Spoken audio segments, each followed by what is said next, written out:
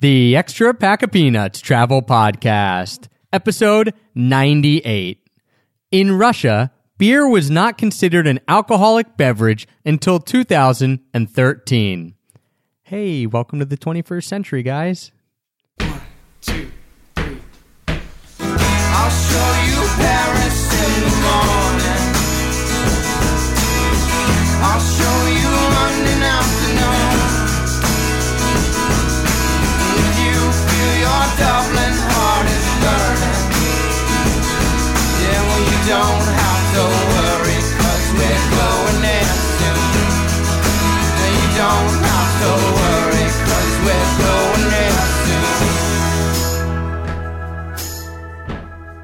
Hello, travel nerds, and welcome to the Extra Pack of Peanuts Travel Podcast, the show that teaches you how to travel more while spending less.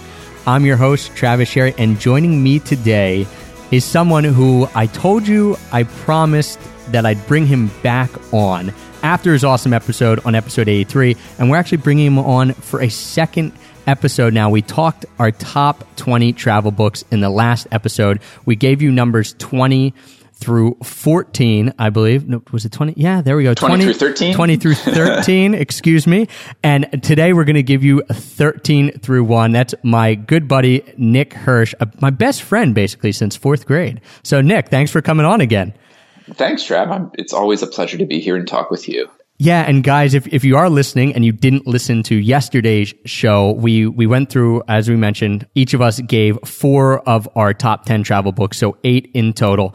We talked a lot of honorable mentions in there. We basically threw out any book that we liked in the honorable mentions and said, it didn't make my list, but you should go read it.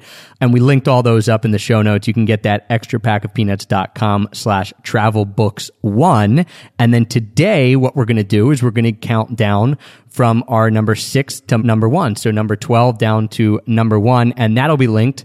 I'm guessing you can guess what this is. extrapackofpeanuts.com/travelbooks and the number 2. So that'll be the show notes for this.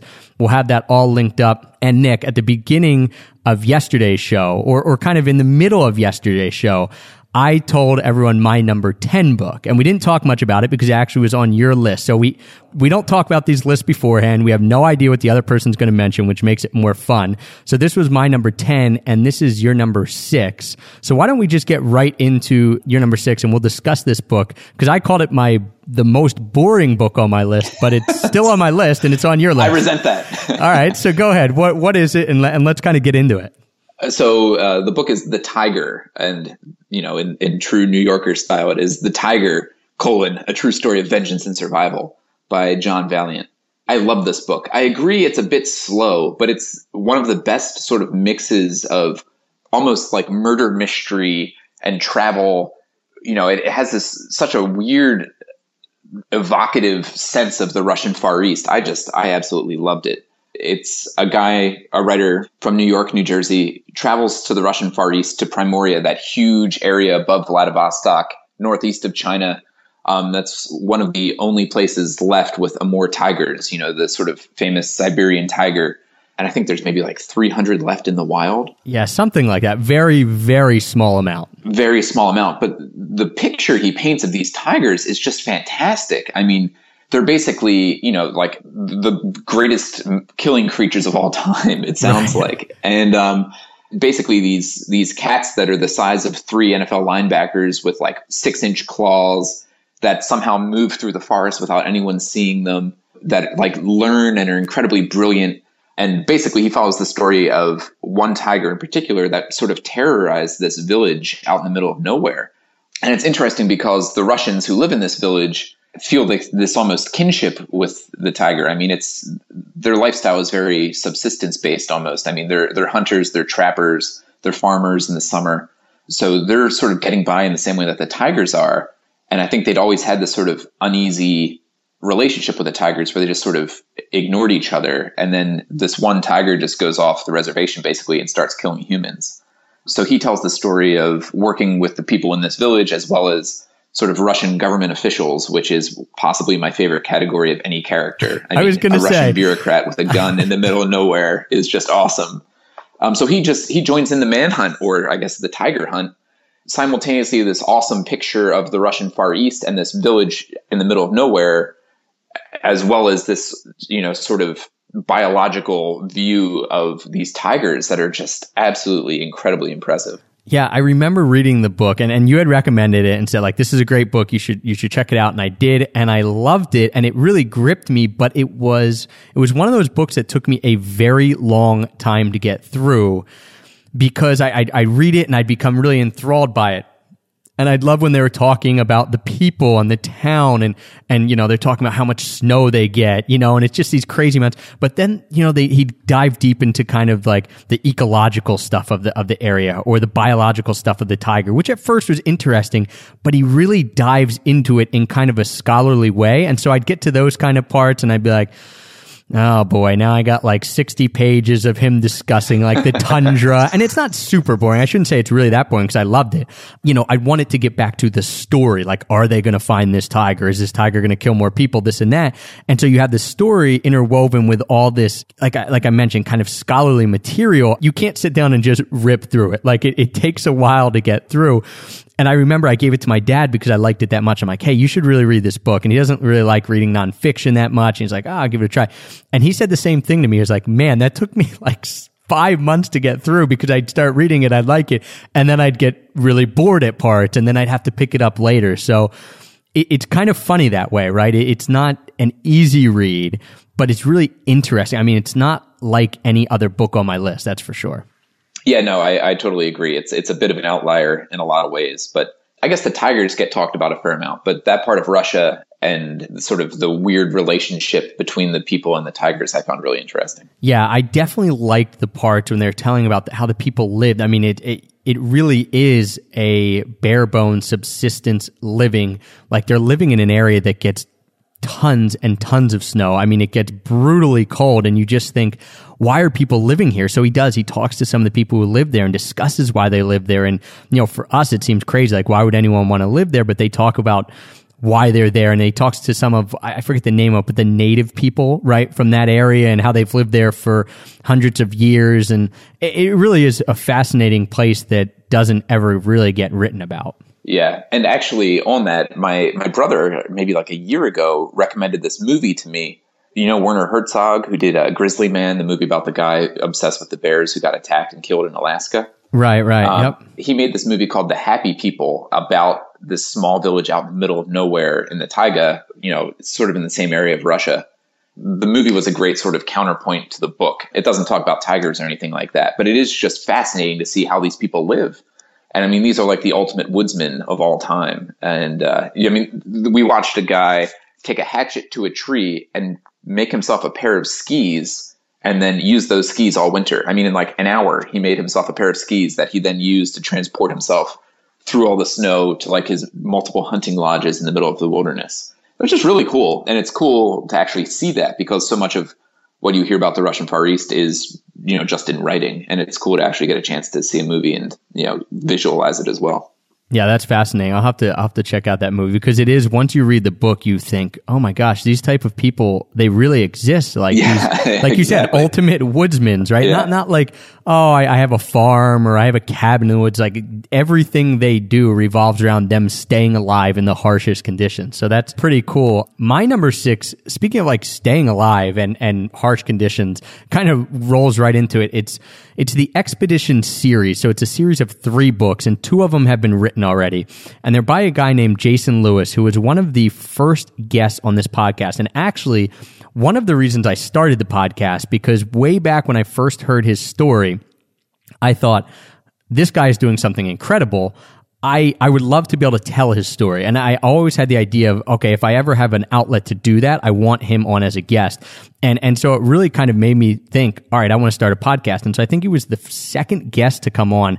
Jason, he's a British explorer, and I first heard about him in Long Way Down, which we talked about in last episode, but it's Charlie Boorman and Ewan McGregor, and they take a motorcycle from the top of Scotland down to the bottom of Africa.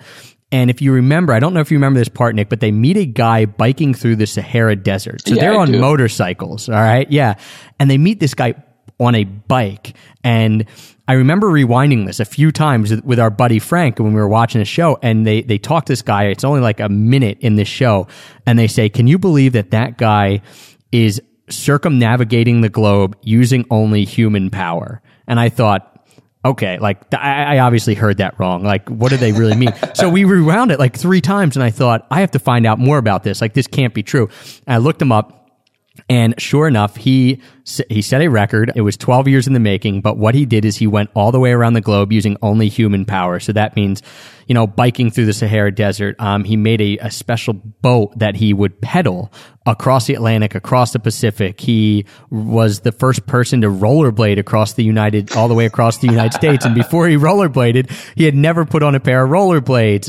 He kayaked, all through like Indonesia and around Australia and stuff like that. So this crazy story, 12 years in the making, and he finished it, and he sat down to write these books. And he was actually telling the story of originally they wanted him to write this book, and it was a major publishing company, and they were going to make a huge blockbuster movie about it. And he wrote the first part, and the ghostwriter came in and changed it all around. And he basically said he left a lot of money on the table because it didn't do it justice. Like, they didn't tell the story that he wanted to tell. So these 2 books that have been out, the first one's called Dark Waters, and it's, the first third of his journey. And the next one is that came out in 2012. And then 2014, The Seed Buried Deep is the second part, and it tells the second half of his journey, or the second third of his journey. That's awesome. Yeah, he gets very kind of philosophical at times, and I am assuming, he didn't say this, but those are like the parts that were probably cut out when they were trying to make this, blockbuster book, blockbuster movie. I would assume they just wanted the kind of adventure part of it.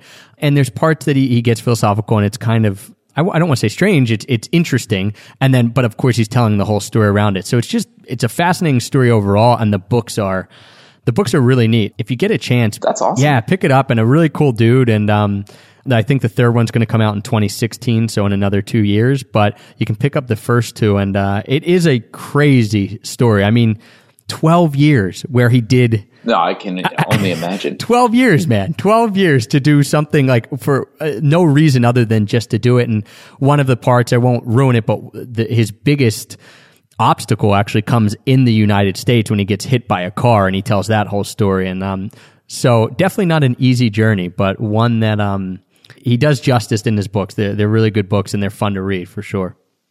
Cool. Well, can I ask where does he live now? So now he splits his time between London and actually Colorado. And it's interesting because Colorado was where he got hit by the car. And so that's kind of then led him to a life. He had to stay there for quite a long time, and met people there, and kind of, felt like home, he said, after it was the first place he had been for any length of time in, 10 years or however long it had been. So, really cool guy, great stuff that he's doing. He now gives talks, and he does a lot of nonprofit stuff, because a lot of the push was, obviously for the environment and how we can travel in different ways than people think we can travel and all. So that's me stumping for Jason, a good dude, a good friend. We've spent a lot of time talking and chatting now, and just some really good books for sure. Awesome. So my number 5, sort of dovetails with my number 6. I think I have this weird fascination with Russia, probably because I've never been there. So I keep reading about it a lot. I know. I'm wondering when you go there, if it's just going to be a letdown for you. Probably not. It's Russia, right? I mean, certainly these days I'd only go for work, and I think it would only be more interesting because I'd be going for work. This book, number 5, it's by another New Yorker writer who also has written a bit for Outside Magazine as well, which, I guess in the 90s and the early 2000s, I think was one of the best magazines ever written. I mean, there's some awesome travel articles, really interesting adventure stuff. Outside Magazine, back editions. I can't recommend them enough. The writer is Ian Fraser, and this is Travels in Siberia, which actually just came out a couple years ago. I think it was 2010.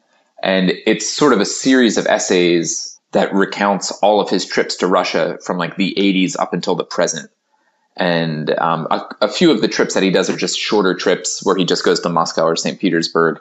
But a few of the trips, I mean, he'll fly into St. Petersburg, and he and 1 or 2 Russian guys will get in a van and drive across Russia, and he'll fly back from, Vladivostok or even further east.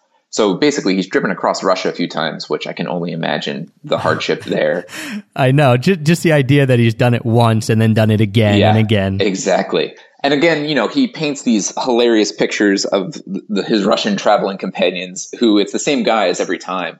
And they're friends, but they're not. I mean, there's this weird antagonism between them the whole time, which really makes it more interesting. So for what he's seeing and for what he's doing, it's really cool. I mean, at one point he goes to Siberia in the winter for like a month or two. And I don't think he drove there then. He flies in. It's just fascinating to see what he sees. I mean, I think Russian people in general are just some of like the warmest, nicest, most interesting people. And I think Americans don't necessarily see that or think of it very often. Well, I think we have the idea in our head, right? I mean, it's that Cold War Russia idea without ever really even knowing Russian people themselves. Right. I think in that sense, the book is fantastic because it really paints an awesome picture of Russia. On the other hand, he's very human as a traveler. I think like there are flaws to his method. I think with so much of travel writing, the people who are writing these books are like very hard-headed, very determined. They do the craziest stuff because I mean, to be honest, that's the only way you're really going to get published. And for him, it's a much more sort of cerebral trip. There are a couple times where he wants to do things and his tour guide says no, and he doesn't push him. So they end up not doing some things. It's an odd read for a travel book because he's not constantly pushing the envelope. It's very, I mean, I'm saying that about a guy who drove across Russia in a van. So obviously he's pushing some envelopes, but he really takes a back seat sometimes, which is just interesting. I mean, I'd never really read a travel book where the person isn't going 100% the entire time, Right, where it's not these constant stories of cheating death and, like kind of like I mentioned with the Expedition series, it's this crazy story where he's constantly doing things. That's neat that he kind of takes it as it comes, and a lot of times will say, okay, well, we're not going to do that. When you were talking about Outside Magazine, I had one on my written list, like on my pen and paper list, really? That I forgot to transport over to my list on the computer. So now it's not on my top 10. So I have to put it, I guess it can fit in here. And it would actually probably be maybe 2, maybe 3. So I'll throw it in now as my 5B. Let's put it in here. 5B. But that is, yeah. And this guy is an awesome writer, as you mentioned. A writer for Outside Magazine, wrote some fantastic pieces. I think he might still write for Outside Magazine. A big travel name, Jon Krakauer, and Into the Wild, which, again, a lot of people have probably seen the movie. It was a very well done movie.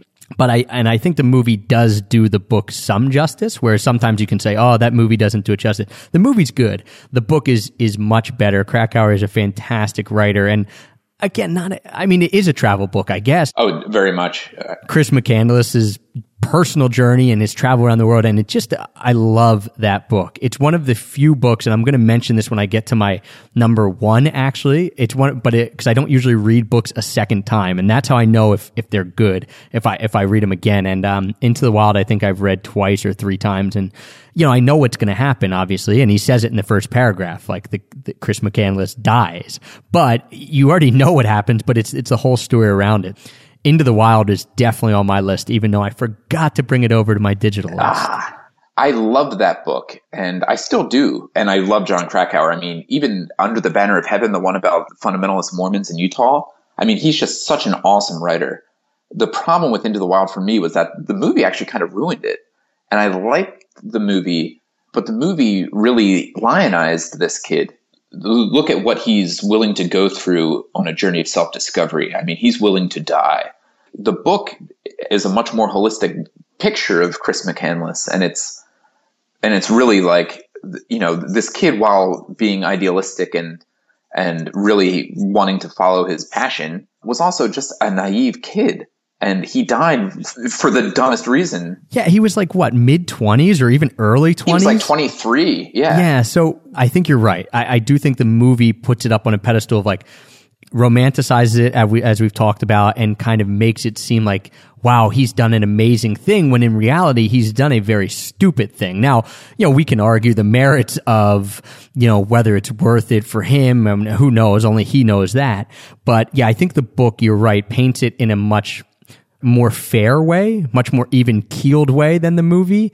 And I do think, and you know, if you go into forums, you can fall down the rabbit hole of people debating this endlessly of like, was it, you know, because it is such a big book and people know, but was it worth it, or should we romanticize this notion, or is it stupid? I do agree. I think the movie's good. I think if you haven't watched either, or even if you've watched a movie and not read the book, definitely read the book. It gives you more insight. Did you read Into Thin Air?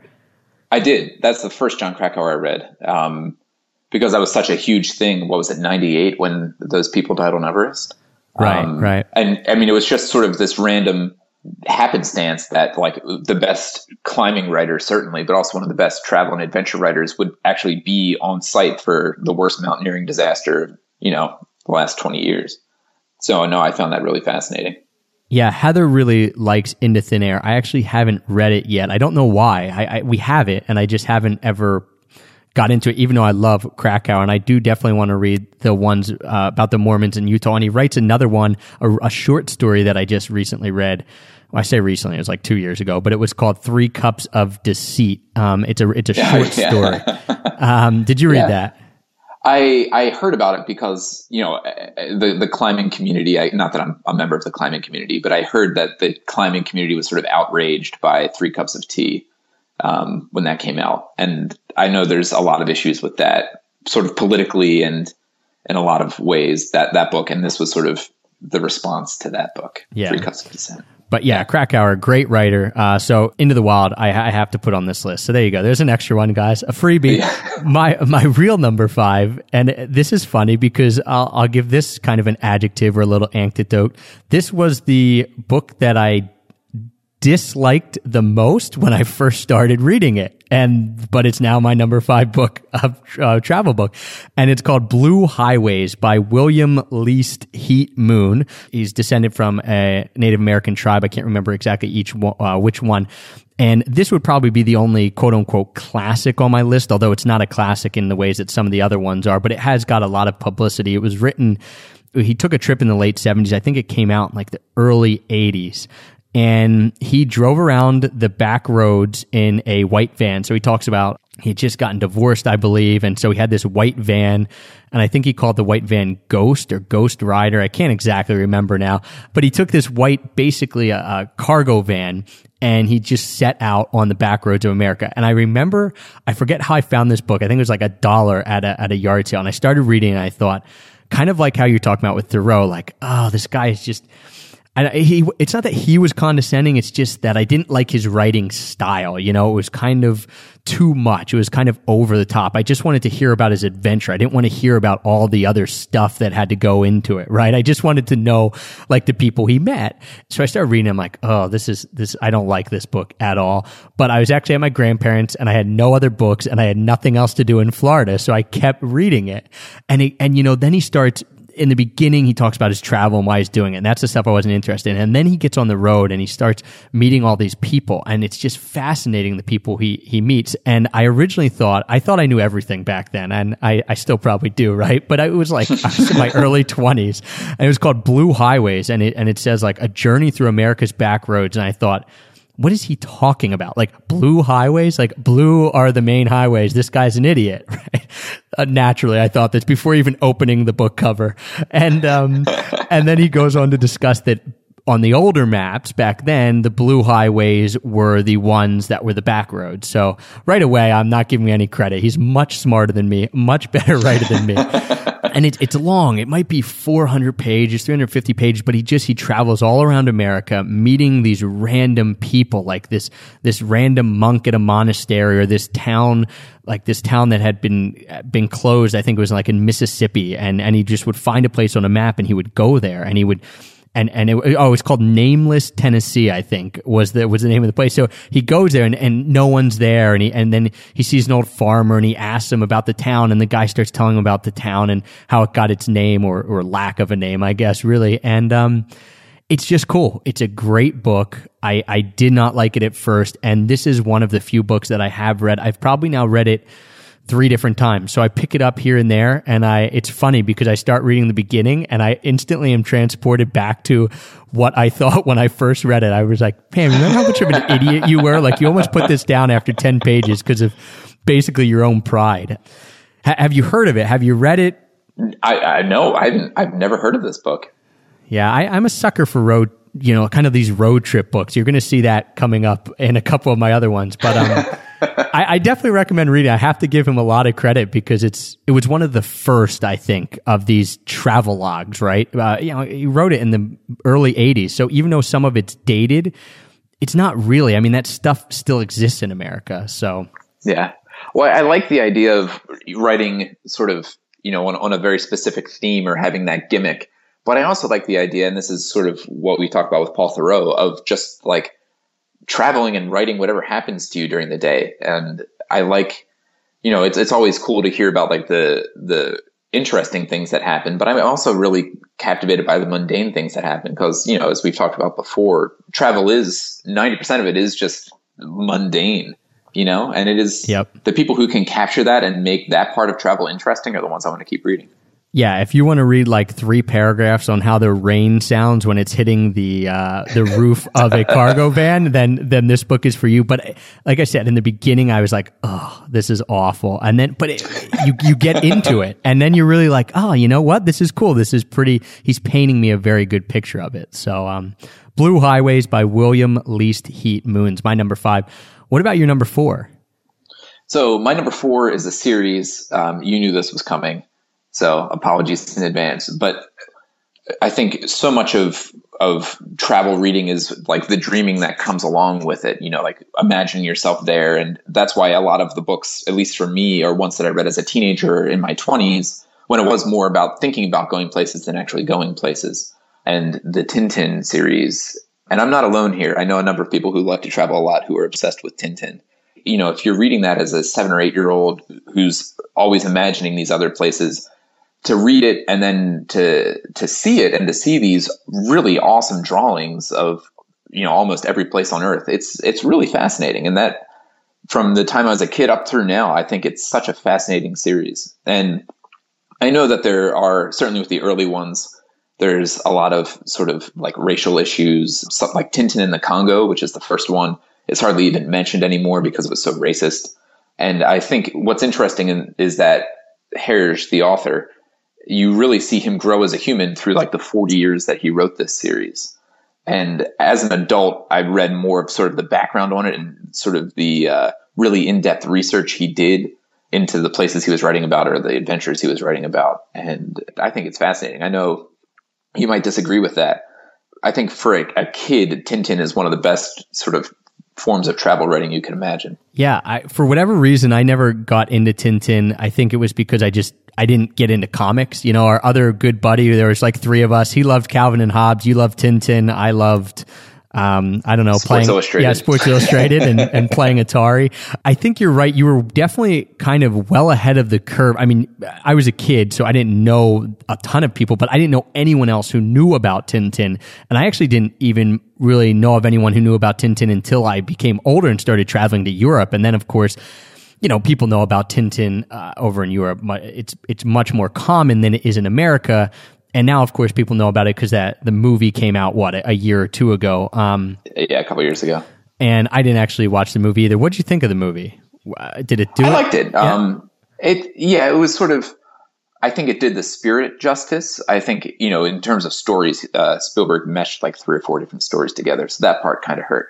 Yeah. But no, I think it captured the spirit really well. Yeah, and I do think you're right, though. You were one of the first people to know about. I think that might have been one of the reasons that you had this idea, this sense of wanderlust before anyone else that I knew, really. Some of that came because you travel a lot with your parents, but I think you were constantly reading those comics, and that brought it out in you. Whereas for me, I wasn't reading them. I was reading a lot about like American biographies like Davy Crockett and things like that. So I had that sense of wanderlust for America, but I didn't really care the global travel like you did. And I'm guessing that was one of the reasons because of Tintin.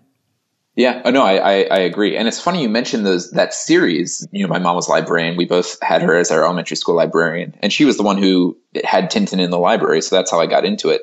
But she also had that series of like 150 biographies of Americans. Yeah. Do you remember in the back room?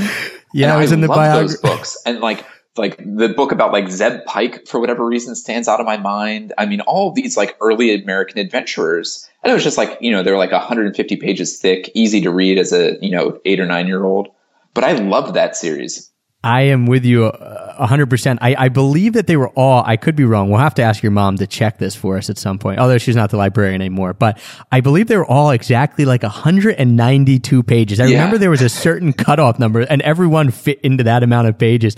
And you're right. It was like these crazy American explorers that you wouldn't really find in the history books. I mean, Davy Crockett, I mentioned, that's a big one. But yeah, Zeb Pike and just there were sports people. And I think that out of the 150 or so she had in the library, I probably ended up reading 130 of them. Yeah, there's probably a few that have never been picked up, but yeah, that series was fantastic. Yeah, so thank you, Nick's mom. Thank you, Mrs. Hirsch, for instilling us in this. Now, Miss Evans, for instilling us that that sense of wanderlust a little bit. My number 4 is a book that is the perfect book for you, bar none, the perfect book for you. It's called The Hidden Europe by Francis Tapon. And Francis has been a guest on this podcast. He is another phenomenal guy, a great writer. What it is I like to describe it as like the most awesome history textbook you could have, because what it is he goes over a 3-year period to all 25 Eastern European countries. Oh, wow. And he first goes to some of them before that, and then he travels back, and he goes to all of them, all 25 in 3 years. And it's a travelogue mixed with a sense of history, and he talks all about the histories of the countries, and he talks with people, and he intersperses his dialogue, and he's really funny. And so it's just a really cool mixture of talking about the Balkan War and making it really easy to understand. It's not dry at all, but it also doesn't delve too deep to the point that you think, okay, like this is getting over my head or boring. He takes something that's very complex, he boils it down very simply, and then he talks about his own experiences. It's an incredible book, and what's so cool about it is each chapter is a different country. So he kind of meshes, he segues in between countries, but really what you can do, and what I did the first time, is when I was traveling somewhere, I was like, okay, well, we're going to Croatia. I'm going to read about Croatia. Oh, now I might want to go to Bosnia. So while I was in Eastern Europe, it was cool. I was reading about different countries, and then we were going and doing the things that he would talk about doing in those countries, like in Montenegro. And I know you like Kotor, Montenegro, and that was his one thing to me. He said, if you're going to Eastern Europe, just do me a favor. You have to go to Kotor. And me and Heather did. And so like he talked about walking up this path and finding this hidden church, and me and Heather did that. And it was it's really cool. So you can kind of follow his footsteps. And if you're even not going, it's just fun to read and learn about the history in a really interesting way. I think you'd love it.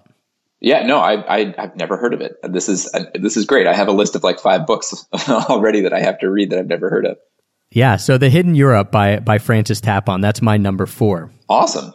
That's what I'm going to have to check out. Yeah, for sure. What's your number 3? So my number 3, I guess this is sort of Tintin for adults. I guess when I was maybe 20, my brother recommended the Aubrey Maturin series of novels. Remember that movie Master and Commander that came out the other year? Yes. Maybe like 8 or 9 years ago. The movie was based on a series of 21 novels written by Patrick O'Brian. And he started maybe in like the 60s and then wrote this series up until his death in 2000. So it's 20 novels and then like a 21st one that's sort of that he was writing when he died. So it's incomplete. And it tells the story of a captain during the Napoleonic Wars. He's a British naval sea captain, and his best friend, who's the ship's surgeon, but also like an intelligence agent and sort of like a naturalist. So very much like the early 19th century Renaissance man.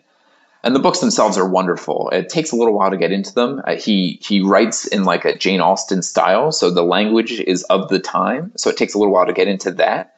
He throws dozens and dozens and dozens of nautical terms at you without explaining it.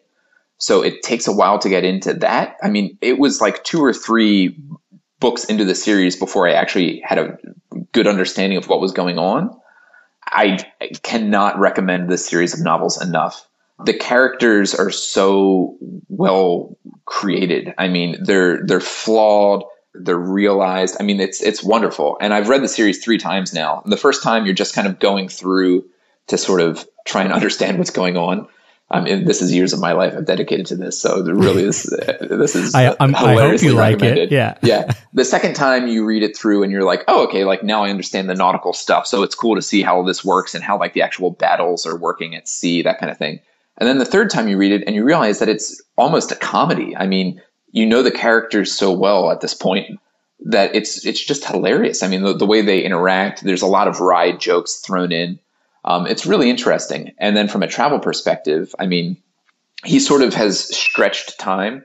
So in reality, you're reading about from like 1800 until 1815. I mean, it's a short window of time, and he stretches that out to maybe like 30 years or so for these two, just so that they can fit all of their adventures in. But they go to South America a number of times, as they do in the movie. They're in India. They go to coastal Africa. They're in the Mediterranean constantly. So, they're in Malta and Mallorca and Minorca, like all these random little islands. They go to Albania to deal with some of the rulers there, a lot in Southeast Asia. It's just fascinating. Really well realized characters, fantastically portrayed scenes. And, for sort of dreaming about going places, I can't imagine a better series. So there you go, 20 books, and you have to read them 3 times. So Nick just gave you 60 travel books to read. So now we can just stop, right? That's it? No, that's it. I mean, that's part of my top 10 right there. 60 books shoehorned into number 3. I love how you ended up doing that. That's always the best, is when you find little caveats to make sure that you get everything you want to mention in. Now, that sounds really great. What made you decide to keep reading it? You said it took you 2 or 3 books to really get into it. Why'd you keep going? I mean, there's probably like 6 layers to these books, and I'm obviously probably only like halfway through. But the first layer is just as interesting. I mean, if nothing else, you really like these characters, and you really do understand what's going on during these naval battles. For like a sense of adventure and like a swashbucklingness on the base level, you always get that. And then over time, you like the characters more, you like the humor more, so things start to jump out. But you could read them once and still find them fantastic. I tend to reread things a lot more than you do too. So I think that, they must be good if you reread all 20 and it's 3 times. And now to get to the 6 layers, you have 3 more times to go for each book. I don't know if I have enough time left in my life, but yeah. My number 3 is a book, again, a recent book that I just read, another guest on the podcast. So what I've been able to do is, like, if I like something, I ask someone to come on the podcast, which selfishly is really, really awesome. It's cool that works. Yeah, exactly. And what's so cool about this book, it's called The Road Headed West by Leon McCarran. And Leon is a British adventurer. He's younger than us, so kind of puts us to shame a little bit here, because we're just talking about reading about adventures. But I think he's about 25, 26, might be a touch older now. So Leon, if you're listening, I'm doing you a favor here, knocking you back a little bit. But it's the first book he's written, and it's about a a bike trip that he took across the U.S. And since then, he's done some other crazy adventures, like he pulled a sled through the desert called the Empty Quarter, and they made a movie about that. But what's interesting about this is just a bike trip across the U.S. So fairly mellow for an adventurer, right? And for someone who's done a lot of the stuff that he's done. But it was the first trip he took, and he talks about just, that kind of coming of age, not sure of what he wanted to do, had no idea after graduating university what job he wanted or anything like that. And he thought, I'm just going to go to America with the money that I have. I'm going to have a bike, and I'm going to start biking. And that is exactly what he did. And it's really, really well written, especially for someone who, he's an adventurer. And as he said, he likes writing, but he's not an author who's written a bunch of books or anything like that. I was blown away by how good the writing in it was, because normally you read one of those types of books and you think, all right, this is a great story. But you're there for the story, and I definitely enjoyed the story that he told in his personal journey. But the writing itself was very well done, very descriptive. You kind of got a real good sense of being on the trip with him and what he was going through. So I can't recommend it enough. It's an easy read. It's a quick read, because it's hard to put down, because you kind of want to know what happens next and all. And again, it's not a crazy adventure, like you mentioned, right? Not a crazy adventure. It's just something that anyone can do, something that your brother's done and my uncles have done, biked across the U.S., but he tells it in a way that's very genuine and very true. So, The Road Headed West. That's awesome. Yeah, I like that. I like taking an adventure that you can do, but then writing about it and thinking about it in a way that you never could, And I think that's part of the allure, is like, I could do this. Like, I could be on the road and be doing the same thing and going through the same thing that he's going through. And that's part of the draw for me when I was reading it, was thinking, man, maybe I will put myself in that position, you know? And I've talked on the podcast about elliptigoing across the U.S. and how I'm going to do that. And this was one of the things that made me think, hey, you know, I need to have a journey like that. I need to have the experiences that he had, not just the outward experiences, but the inward experiences. So Yeah. It's a good That's a book. good way of thinking about it too. Yeah. The Road Headed West by Leon McCarran, another podcast guest. I'm just loving. I can shower them with love, man, because I've read them and I like the book. So, all right, we're getting to the nitty gritty here, and this list I will mention. I think it was probably hard for you too, Nick, to actually put in order, because I really do like all of these books. So it becomes hard to say what's 1, what's 2, what's 3, what's 4. But we've tried our best. Yeah, and I think, you know, if you asked me tomorrow, it would be not only would it be a different list probably, but it would certainly be in a different order as well. And this is one that I actually forgot about until we were doing the first podcast on this, and then it suddenly popped into my mind, and there's no way that I could not have this on there. I think this is probably the most classic travel or adventure book on my list, but Kon-Tiki by Thor Heyerdahl. Have you heard of this or read this at all? I've seen it somewhere, but I have not read it, and I don't know anything about it. So enlighten us. So he was initially at least an anthropologist. He was living in Tahiti or somewhere in French Polynesia, and he noticed that a lot of their culture, both in like the gods they worship, the paintings that they had, even like the potatoes that they were eating, seemed very similar to South American culture. And he came up with this theory, which has since been disproven, but that doesn't take away from the adventure. But he came up with this theory that South American explorers had sailed across the Pacific to Tahiti and that general area, you know, the South Pacific, and colonized and the islands there, and, you know, transferred their culture. So in like 1949, he was Norwegian. He and 4 other Norwegians and a Swede built a big balsa raft in Peru. So like, you know, those massive balsa logs that are like 5 feet in diameter, and right. And balsa is, you know, really light. So they made this raft and sailed it across the Pacific at a time when it's not like, you know, if the raft had gone down, they would have died. I mean, there's no reason that they should have gotten on this raft. It was just stupid. I mean, when you actually think about it, like, no one had even proven that these rafts, which didn't exist anymore, but like that was in the historical record. So no one had ever proven that these rafts could actually handle the open ocean. And these guys are Norwegian. They're not even like Peruvian. I mean, they have no idea what they're doing. So they build this raft themselves in port in Peru and just set out. And I think it took 3 months. They had like a radio transceiver, but it wasn't one that they could, you know, easily call out and ask for help with. I mean, they were just talking to like radio operators in California, just updating them on the news and that kind of stuff. And so, yeah, they sailed across the Pacific, made it to an island. They made a movie at the time that won an Oscar. So they recorded it on video while they were sailing. And then recently, I think a Norwegian company remade the movie themselves. It's just absolutely fascinating. Yeah, those are the types of books I love. I mean, just these crazy adventures. When did you say that they set off on this adventure? What year? It was like 1949 or 1950. Wow. Yeah. So I mean, we're talking, you're out there alone with no support, nothing. Yeah. And the problem is that I think he enjoyed it so much that he tried to do other adventures.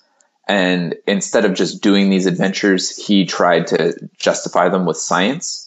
So he built like an Egyptian reed raft and then tried to sail it from North Africa to South America.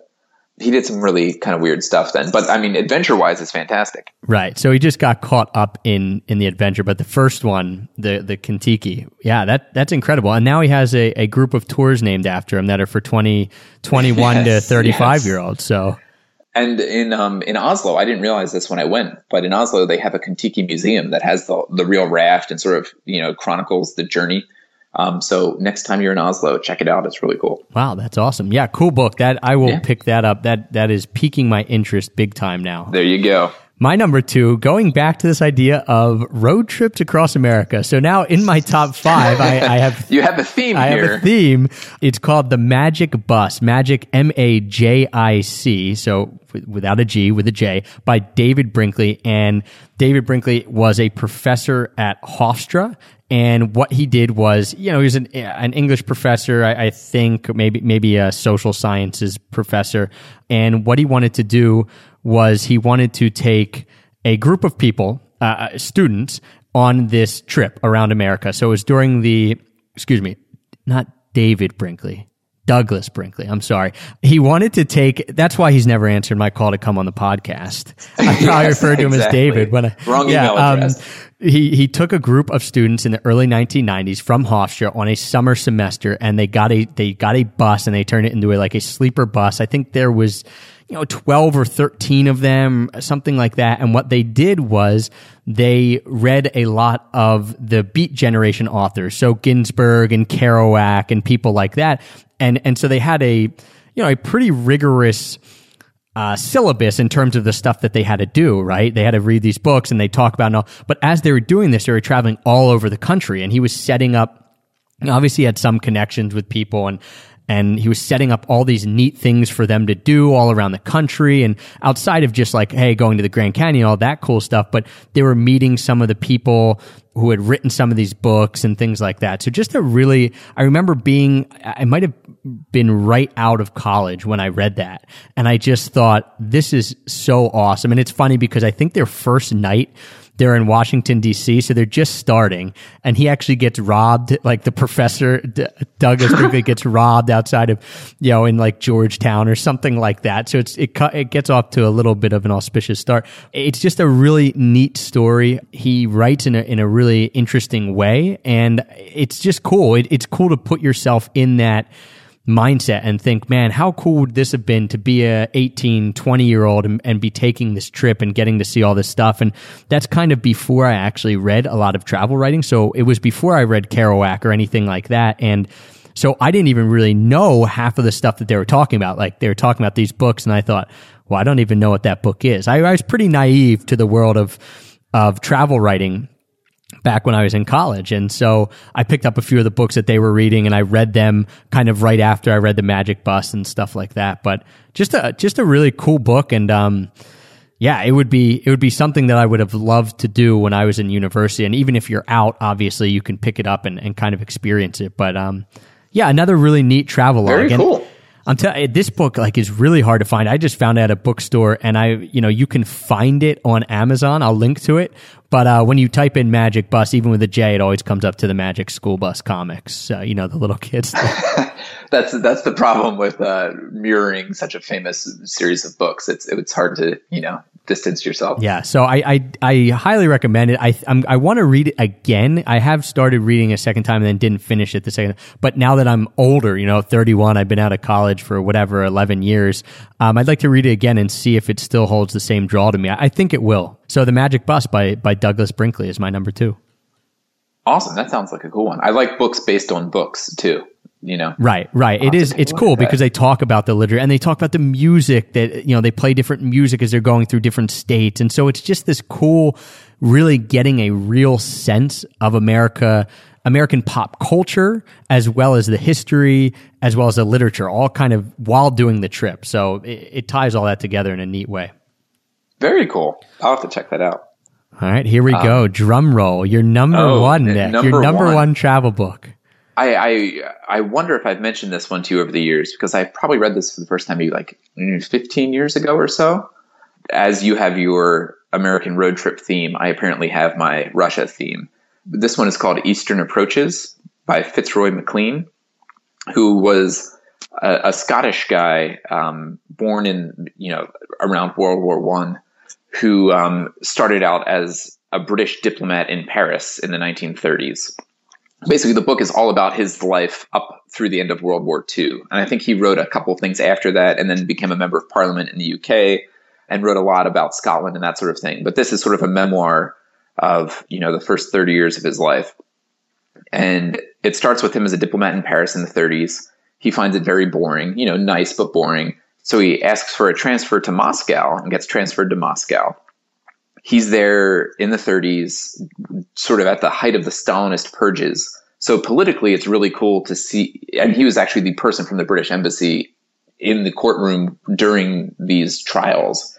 So these were the trials where Stalin got rid of basically his best friends because they were getting to be a little too powerful. So he had these sort of trumped up charges and these kangaroo courts that ended up, convicting everybody, and then everyone would just be let out back and shot. So he's there for this, and he sort of paints it with a very realistic picture, I guess you could say. And at the same time, he's this nonstop adventurer. So he's constantly just getting on trains and going to like Central Asia or down into the Caucasus. He's followed everywhere by the NKVD, so like the predecessor to the KGB. I think he's probably like one of the first modern Western authors to visit, Uzbekistan, and like he talks about eating apples there. I mean, it is sort of the mundane stuff. It's a travelogue of what he's doing. None of it's glamorous. It's all these like absolute crap holes in Central Asia that he goes to. But it's fascinating. Is this the book that you mentioned to me? I remember you giving me one to read, and it was talking about Baku, Azerbaijan. Is this the one? No. So that one, I was going to mention that earlier. I think Baku doesn't stand out much from Eastern Approaches. There is one called The Orientalist. Yes, and that's the one. That was what started as a New Yorker article by Tom Rice about the guy who wrote one of the most popular books in Nazi Germany, even though he was a Russian emigre Jew. And he wrote this book, Ali and Nino, that's like the national book of Armenia and also of Azerbaijan. It's sort of like a Romeo and Juliet story of the Caucasus. But yeah, so The Orientalist is the biography of him. That's fascinating. Gotcha. Yeah, because I actually started reading that and then thought, this isn't really up my alley. But Eastern Approaches, I haven't read at all. So yeah, and so that it's like 3 parts. So the first part is him traveling through Central Asia and living in Moscow. The second part is him volunteering for like the British Special Forces in North Africa during World War II. And it's his adventures there doing all this like guerrilla warfare in Libya and Egypt against the Germans, which was pretty cool. And that's the part that always stands out least to me.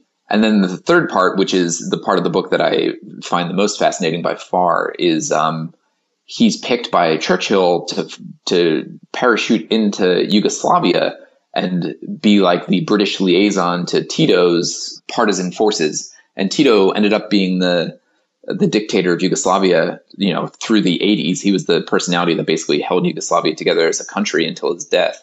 And so it's this portrait of Tito as like a guerrilla fighter in the mountains of Yugoslavia, so mostly Bosnia and Croatia. And that was the first book I'd ever read about Croatia, basically. And, McLean goes back and forth to like all of the islands. He's living off the land with these rebel fighters.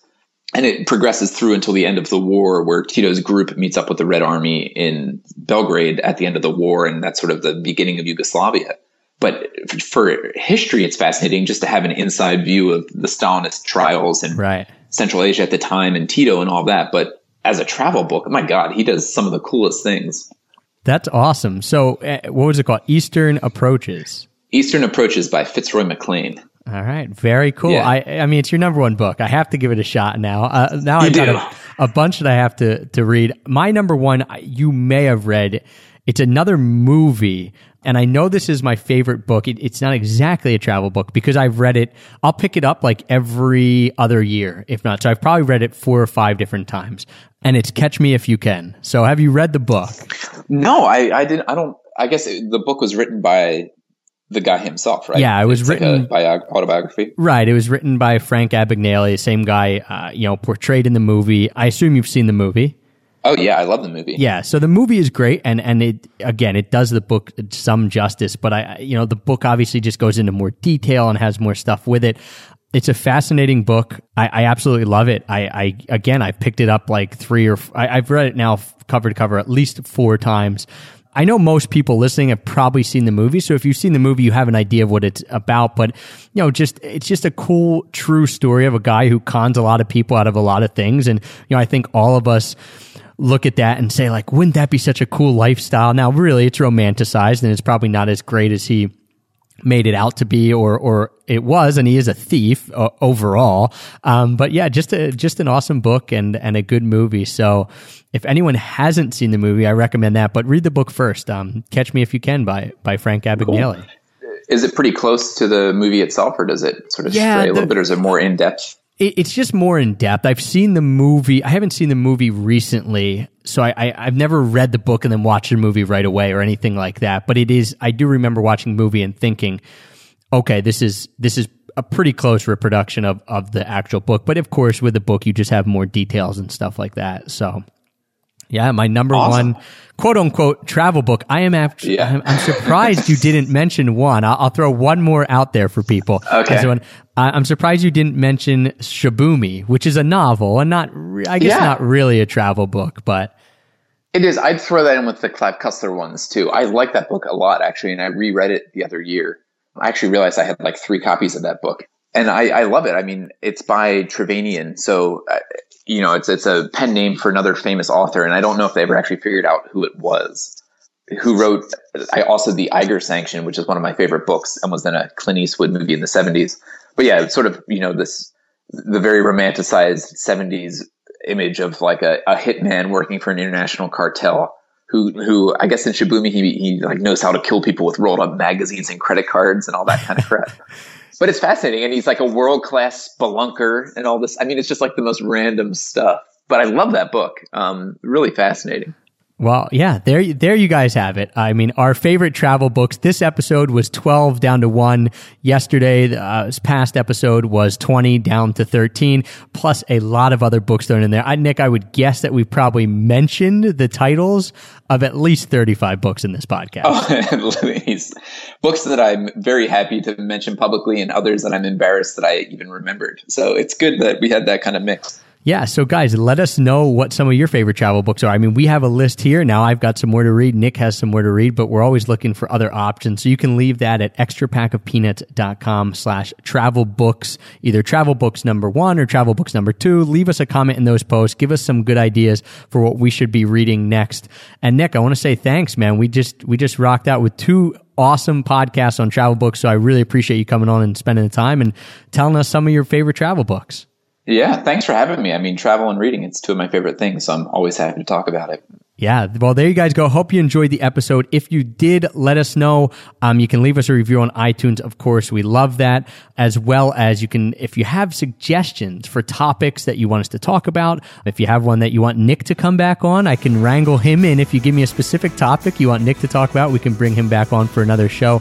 You can email me, Trav at Extra Pack of Peanuts. Of course, you can tweet us at Pack of Peanuts. And again, thank you guys for the support. We really appreciate the download numbers are through the roof. So thank you for that.